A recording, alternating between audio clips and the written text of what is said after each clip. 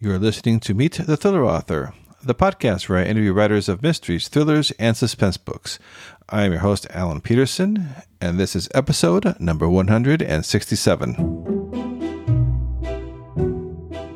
In this episode of the podcast, we'll be meeting Lisa Reagan, who writes the best-selling The Detective Josie Quinn series, as well as several other crime fiction titles. Her latest book, Her Deadly Touch, is the 12th book in the best-selling Detective Josie Quinn series. Had a great time talking with Lisa. She's had an amazing career, writes awesome thrillers. So excited to bring that interview to you here in just one moment. Before I get to that interview, though, I wanted to let you know about thrillingreads.com/links, which is where you'll find all my links right there on one page. Find my author website. You can find how to join my mailing list, Thrilling Reads. By joining that mailing list, you'll get great deals to great thrillers and mystery books only. You will also be able to rate and review this podcast, or just go and review and rate this podcast wherever you listen to this, at your favorite podcasting app. I really do appreciate that. All right, here is my interview with Lisa Reagan.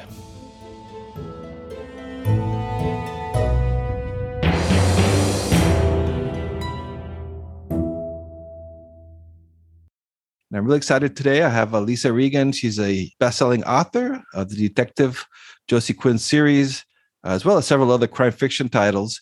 The latest book in the Josie Quinn series, Her Deadly Touch, was published on August 12th. I just finished it a couple of days ago. Very excellent, very creepy. Welcome to the podcast, Lisa. Thank you. It's a thrill to be here. I really appreciate you having me on. Oh, thank you. Thank you for coming on. I really appreciate that as well. So give us a little bit about you have such a fascinating background. Can you give us a little bit about your background, your story of getting that first book published? I had always written books since I was 11 years old. And but my dad was kind of like, you don't want to be a starving artist if you can help it. So, like get another job and then write on the side and try to make that happen. And so I was always writing. I got a degree in English, a degree in education, and then took a veer off in a different direction and ended up being a paralegal. And all this time I was writing, and I finally finished something that I thought other people might want to read. And that was Finding Claire Fletcher, which I finished in 2006. It took me 4 years and 154 rejections to get a literary agent. And then we were on submissions to publishers for 2 years. And then I got picked up by a small press that pretty much as soon as they put the book out, they closed. And so then I was indie for a while, and I got picked up by Thomas and Mercer. And that went pretty well, but I wasn't like breaking any records. So I was just kind of hanging out there, deciding what to do. And I loved the books that Book Auteur was putting out. I really loved their authors. And I thought, wow, it would be, really a dream to work with them. And so I pitched them a couple of books, and they didn't like them. But the editor, who is still my editor now, said, why don't you send me every other idea that you have, and maybe we can come up with something that we both love. And so I came up with a proposal for what is now the first Josie Quinn book, Vanishing Girls, which was originally called Found Alive. And then they changed the title before publication. And so I pitched her the idea, and she loved it. And she said, if you can write that book and come up with the proposal for maybe 2 more books, and we'll talk. And I didn't want that opportunity to get away from me. So I wrote Vanishing Girls in 3 months. Wow. And they had been sold to Hachette by the time I finished it. And I thought, oh, no, what if she's not there anymore? What if she's forgotten about me? But no, I emailed her, and she remembered me. She wanted to read the book. And then we went back and forth, over the contract details and the book details. And then they offered me a 3-book contract. And I thought for sure that those first 3 books were going to tank. And then I would be back out in the world really soon, looking for another publisher. And much to my surprise and delight, the series took off by book 3. And so now I'm a couple contracts later, and I'm contracted for a total of 20 books. Oh, Josie Quinn books? Oh, yes. That's awesome. And over 2 million sales, right? So far. Yes. Over 2 million copies sold across the series so far. And that was before book 12 came out. Wow, that's just so awesome. So like a perseverance. I like keeping at it. Yeah, because it's tough. I'm going through a query right now, and when those rejections start coming in, it's It's it's tough so to keep hard. going. Yeah, Yeah. yeah. So, and before you started to write these books, like thrillers, were you a fan of the genre? Is that why you chose to write in that genre, or? I was, and actually, I started reading more romantic suspense like Tammy Hogue and Lisa Jackson, and then I moved kind of into the Karen Slaughter, Gillian Flynn, Lisa Gardner. Moved a little bit away from the romance as one of the main focuses, and I love the genre so much. I'll read anything, but I just love the mystery thriller genre so much. That's almost all I read because I just love it. It's so good. Yeah, those are great, and I have noticed too. The last couple of years, I find myself with like you said, Thomas and Mercer and Bokacher put out like the best thrillers the last couple of They years. do. Yeah, they really do.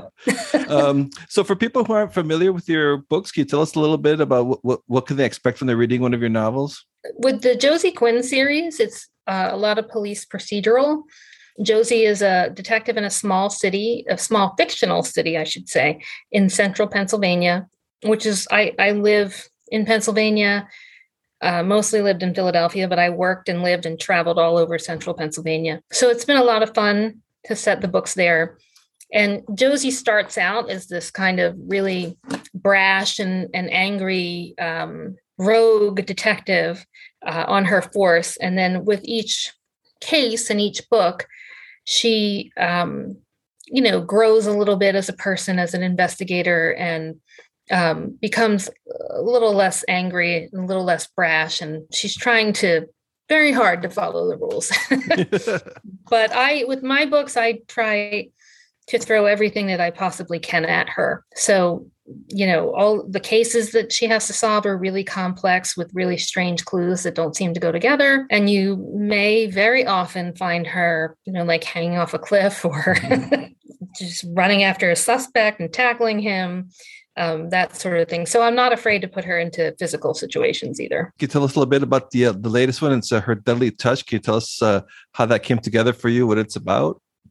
Yeah, actually, my editor came up with kind of a loose premise for it, which was like, what if we had a support group and the members of the support group were being murdered one by one? And so as we talked through it, in a tragic school bus accident, and one by one they start being picked off.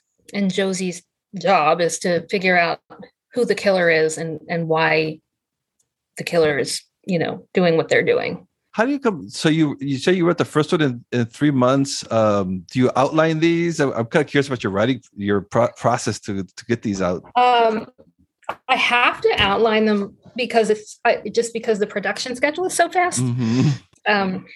If I don't outline them, I'm like a psychotic mess. So yeah, I spend a lot of time. I actually spend a lot of time outlining and thinking about it and making notes and writing what I call the crimes backstory. So the first thing I do is I sit down and I say, okay, Josie found a body. So how did that body get there? Who did it? What were the circumstances? What maybe did they leave behind? And so I write for myself, the crime, who was there, how it took place, what the motive was, all of this history. And I'll spend weeks on that. And once I've got that, then I outline the actual book. And then I will write the book pretty fast because by the time I'm done all that, the book is pretty fully fleshed out for me. It's just a matter of writing the actual scenes. And what do you used to write your books? Do you use like Word or something different, or? Oh yeah, just Microsoft Word. Oh, okay. I'm not I don't have great executive functions, so I'm not really well organized. It's just literally like I have one document that's like initial outline and notes and backstory and character names and questions. I just all cram it into one Word document, and then I'll use a different one to write the book. Yeah, because it's a pretty. I noticed that too with in the last few years with publishing. The schedule has gotten really moved up now because you publish several books a year. Yes. So that's how does that all come together? I'm assuming it's a great team behind you, and to, Oh, you know. yeah. I couldn't not do this myself. And the team at Book Auteur is just absolutely amazing. I mean, they really take care of everything to the point where I'm just writing the book and turning it in. And then I get to interact with my fans on social media, which is great. But I don't have to worry about the covers or the marketing or what it says on the back of the book or trying to get reviews. They do all of that for me. So my entire focus is on the book and my readers. Oh, that's wonderful. Yeah, and yeah, the covers are so amazing. They're so the colors, Yeah. and even though it's just like a landscape or something, it still looks like creepy and eerie. They do a Yeah. great job. Yeah. And for Uh, some reason, people love the creepy house. There's yeah. I was like so excited. I think one for book 6, I got a bridge, and book 7, I had a little John boat, and I was so excited. So But it looks like they're going away from like the shape. It used to always be like a shape of a person. Now it's a shape of a house. yeah, yeah, it is. That's so fascinating how all that works. I was wondering as well too. Now, how much research do you put into your books, especially with a police procedural? Do you do a lot of research beforehand? Yes, as much as possible. And really mad at myself because I had a folder that was 2 inches thick on book 12 of just my research. And I threw it away because I was like, oh, book 12 is out. And now I'm like, oh, I could use some of those notes and articles. And so, yeah, anything that I'm doing, I really try my best to talk to whoever I need to talk to that's going to be familiar with the subject. And I have a really good friend that I went to grade school with, actually, who is a sergeant in a police department in Pennsylvania. And I will message him sometimes in the middle of the night and say, hey, I need Josie to do this. Is this possible? And if it is, how would she go about it? And, he'll take me through the process of what wouldn't be possible, what would be possible. And then other than that, it's just a lot of kind of like cold calling people and saying, hey, I'm writing a book, could you answer my questions? And like sometimes it's really awkward. So like book 13, I'm going to use a dam. And I was looking for a dam expert, which is really hard to find for some reason. And then my stepdad, who's an engineer, was like, why, I could help you. I've worked on all these hydroelectric dams. And he's like, what do you need to know? And I'm like, well, I need to know where I could get a body in there. And he was like, oh. Like, he was hoping for an engineering question, right? Just this, yeah. Yeah, where could I put a body in a dam? Yeah. He's like, I was not expecting that. Is that something that you like whenever you're driving around? Is your imagination always like thinking about, oh, this would be a good place for a murder? Oh, constantly. Yes. It just never stops. Everything I see is fodder for, what could go wrong in a Josie Quinn novel. Yeah, I think that's been so great too. With seeing the progression, like you were saying in the beginning, like there's been a lot of changes in Josie from the first book. Is that fun for you now? Kind of like you've been watching her like change and grow. I wonder how does that work for you? How does that feel to see that growth? I love it because I, as a reader and a television watcher and a consumer of entertainment, I really find it more gratifying, especially in a series.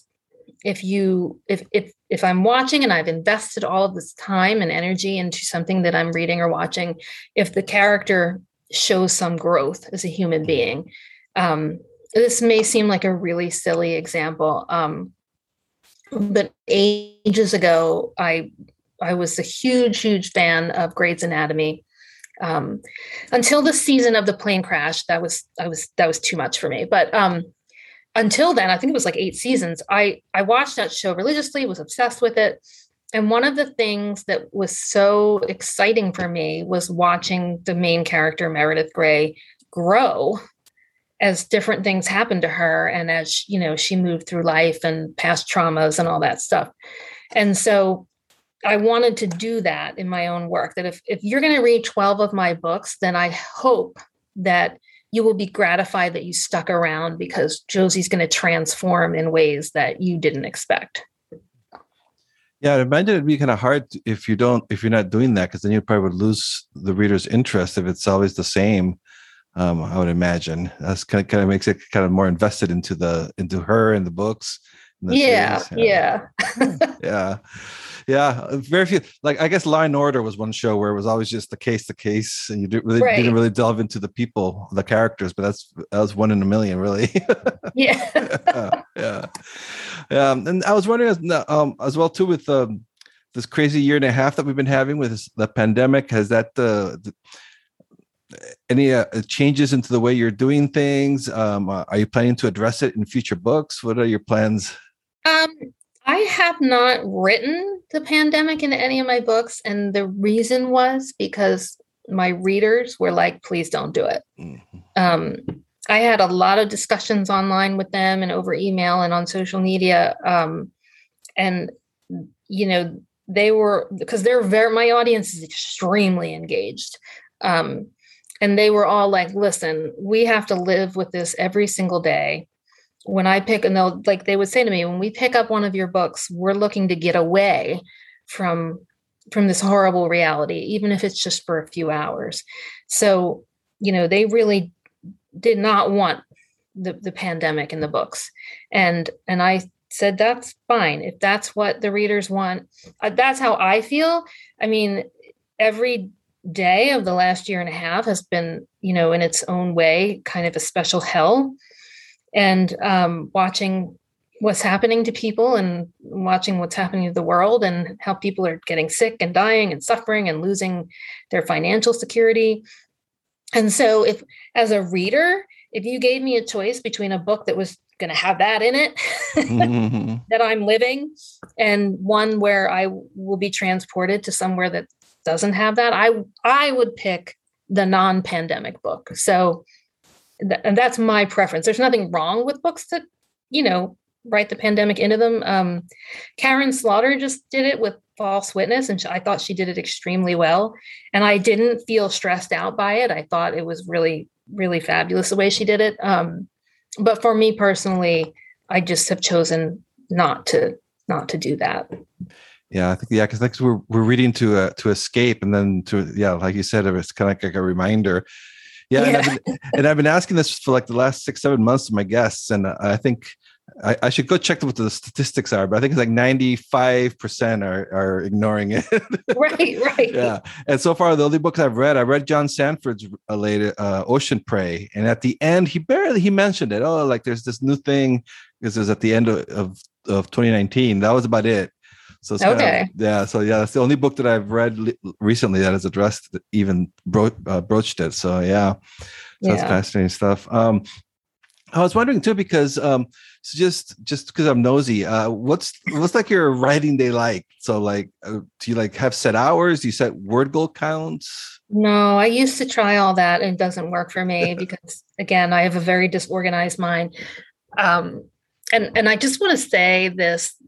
And I always say this to new writers, which is that, if anybody's listening, because people are always like, oh my God, you write 3 books a year. I can't do that. That doesn't mean anything. You shouldn't be worried about. You shouldn't be comparing yourself to anyone, especially not me, because I'm very disorganized. But I always say that the only right way to write a book is the way that works for you. And everybody's different.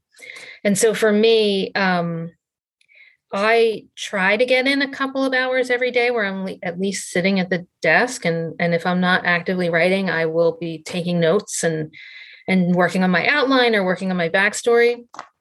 But a lot of the times it's just me weeding in the yard or taking my dog for a walk and turning things over in my mind.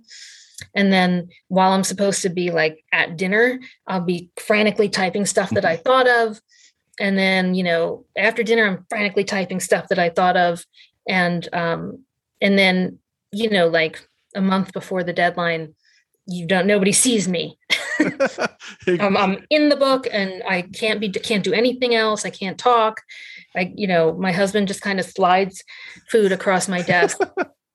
and comes back for the plate later. So somebody said in an interview recently, another writer was like, oh, if you wrote a book in a month, I wouldn't read it because it would suck. And I thought to myself, if I had 12 months to write a book, I would think about it and take notes and outline and think about it and think about it and think about it some more and make more notes for 11 months. And then I would write it in the last month. That's just how I operate. That's the way my brain works. So it's not efficient and it's not fun for your loved ones, but but it's working. It's working. It works for you. Me. Yeah, like you said, whatever it takes for whoever, for all different writers have different ways of doing things. So that's the important part. And so then I was wondering too, like, with as the series progresses too, and now you have there's 20 books going to be out in Josie Quinn. How do you keep all the stuff in order, all the timeline stuff? Is that challenging? Do you have to go back and check the last book, or? It's so challenging. And I think around, I want to say book 4, maybe, I was spending so much time looking through the first 3 books, trying to figure out, who I named what and where I put things. And that I found this really lovely woman named Claire Milto who does book Bibles, not book Bibles, series Bibles. And I contacted her and she said, I would love to do it. And she made me a Microsoft Word document. It's like color coded by book. And with every book, I send her, the new book, and she goes through it and she adds all the new stuff to it. So then I have the book Bible open on my desktop the whole time I'm outlining and the whole time I'm writing, so that if there's any question, I can just search by word. Like if I can't remember something about the hospital, I just search, Denton Memorial Hospital, and her entry comes up. And it's it's the best thing. I couldn't do it without her or without that Bible. Oh, that's awesome! I didn't realize that there's people who do that type of work. That's not many, idea. I don't think, but yeah, I think you have to have a special mind, like the editor mind. Like even you can be a great writer and everything, but to edit, it takes a whole different brain cells or something, which is amazing. I could never how they pick things up, in page 8 you changed the name on page 50, like, oh yeah. You've read it a million times, you still went right over you. Don't see it. Yeah. That's just nuts. Yeah. Right now you said you're working on book number 13. Is that the yes. And so what when is that one coming out? Can you give us a little teaser on that at all? That one will come out in December. I have the tentative title, but I don't think I'm allowed to say it yet. Basically, I'll just say this. A series regular disappears, and then a dead body is found, and Josie has to piece together the connection between them both to solve the cases. And so what's then, are you already working on the next one then? Are you usually ahead of your schedule? Usually I would be. I'm a little behind this year because my dad passed away in April. So I've been, it's been really tough. So I'm just behind. Normally by now I would probably have, a pretty full outline for book 14, but I have a couple of ideas. So as soon as I am, I get this first draft of book 13 tightened up and send it off for, the next several rounds of edits, then I'll be working on my 14 outline all day. I was wondering too, as more of these books come out, does the process get a little smoother for you, or is it still nerve-wracking when a new book comes out? You would think that it would get smoother, but no. No, because I'm always trying, I always want to get better. So I always want the new book to be better than the last one. And so I'm always like, oh my God, I don't know if this is good enough. And it's very stressful. So, I mean, in terms of what my process is, I know what it is by now. It's never surprising. I'm not as stressed out in terms of that, but I'm always stressed out about trying to bring readers a better book. Yeah, I can imagine having a deadline too. That would be kind of stressful to have a deadline. Or does that help? Oh, it's always a thing. Oh my God. And my family, their favorite sentence is, the book is in. Like, it's like, okay. woohoo, celebration time. Yeah. Oh, we can talk to mom again. Yeah. Yeah. I was reading with somebody just last week, and they were saying that they put a sign on their door, like when they're need to get that book out, like don't even come in here unless the house is on fire. Yeah. I do have a lot of aspiring writers that listen to this podcast. I always like to ask, and you have such a wonderful story of your success. Any advice for aspiring writers out there that are perhaps struggling to get that first book out there? Yes. So I have a lot of advice actually for aspiring writers. Awesome. My first thing I would say is read, and read. You should do your best to choose a genre. That's not to say that you can't work in other genres, but typically if you put out one book and readers love it, they're going to want more of the same. So, and typically publishers, they're looking for, to grow your audience. So it's a lot easier if you have a genre. And then once you've chosen it, you should read as much as possible within it. Know what's going on, know what the tropes are, know what the devices are, that sort of thing. And then I would say write as much as you can. Even if you're not working on a manuscript per se, if you're writing notes, if you're writing emails, if you're writing letters to your congresspeople, whatever, if you're getting your thoughts from your brain onto a page, that is excellent. That is practice. That's going to serve you well. And the other thing, I said this before, is the only right way to write a book is what works best for you. So you really need to figure out what your process is. And that's a lot of sometimes trial and error. But don't listen to a writer, like, for example, who says, I get up at 4 a.m. and write for 2 hours before my family wakes up. Like I was never able to do that. I'm not even with coffee, I'm not even functioning by 9 a.m. So not everything is going to apply to you. You need to figure out what works and what doesn't. And then don't feel bad about discarding things that don't work for you. And finally, I would say that this is very, very, very, very important, especially if you're not published and you want to be published, is that you cannot be precious about anything that is in your book. You have to be willing to cut, to change, to revise, to edit, and you have to be prepared to be absolutely savage. And so you're going to need a very thick skin, not just for that, but for later when you're getting bad reviews. But you can't be precious about what's in your book. A lot of times as writers, we really fall in love with the characters or the words that we've written or the scenes that we've written.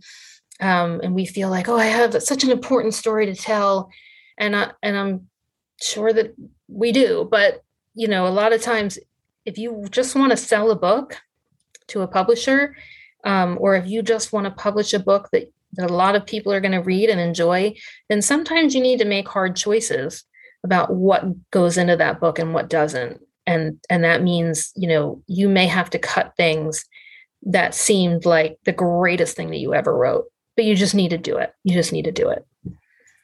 Yeah, that's good advice. I think it's also it reminds me of writers that I hear that say they don't like to market or sell the book, but I mean, you have to, right? I mean, that's part of the business. Yeah, it is. Yeah. And I think as writers, you need to decide, like I write commercial fiction, and that means that my main goal is to entertain. And so there's sometimes I sacrifice, maybe some deep literary themes and meanings in order to bring you a couple of hours where you're going to be absorbed and transported and not think about what's going on in your real life. So as writers, we need to decide, what are we trying to accomplish? Do I just want to entertain someone for a few hours, or am I writing for other reasons? Neither one is wrong. None of the reasons are wrong, but you need to decide what you're doing in terms of getting published. Yeah, that's good advice. And so where can the listeners find you? Your website is lisareagan.com. Is that probably the best place? Yeah. If you go to www.lisareagan.com, LISAREGAN, you can find everything there. And I like to encourage people to come over to my Facebook page You don't have to be a fan or even a reader, but I give away a lot of books over there. Not just mine, but pretty much every author that I've ever read that I love, which is a lot of people. I'm always giving away a books that I'm excited about. And so it's a great place just to come, maybe win a free book, get turned on to new authors if you like to read. All right, Lisa. Well, thank you so much for being on the podcast. Really enjoyed talking to you. Yes, thank you so much for having me. I really appreciate it. Thank you for listening to Meet the Thriller Author. I hope you enjoyed my conversation with one of your favorite writers of mysteries and thrillers. Or if this episode's guest is new to you, I hope you give their books a chance. Helping listeners discover new authors and books is one of the coolest outcomes of doing this podcast. As always, you can head over to thrillerauthors.com to sign up to my Thrilling Reads email list. That way you won't miss out on any great deals in thriller and mystery books. You can also check out all the links and resources in the show notes for this episode over at thrillerauthors.com. And also please do subscribe to this podcast if you haven't done so already, and leave a rating and review wherever it is that you're listening to this show. If you have done that already, I thank you. I really do appreciate your support. For my other links to my author website, social media haunts, and more, check out thrillingreads.com/links. All my links will be on that page. So that's it for this episode. See you next time, and stay safe out there.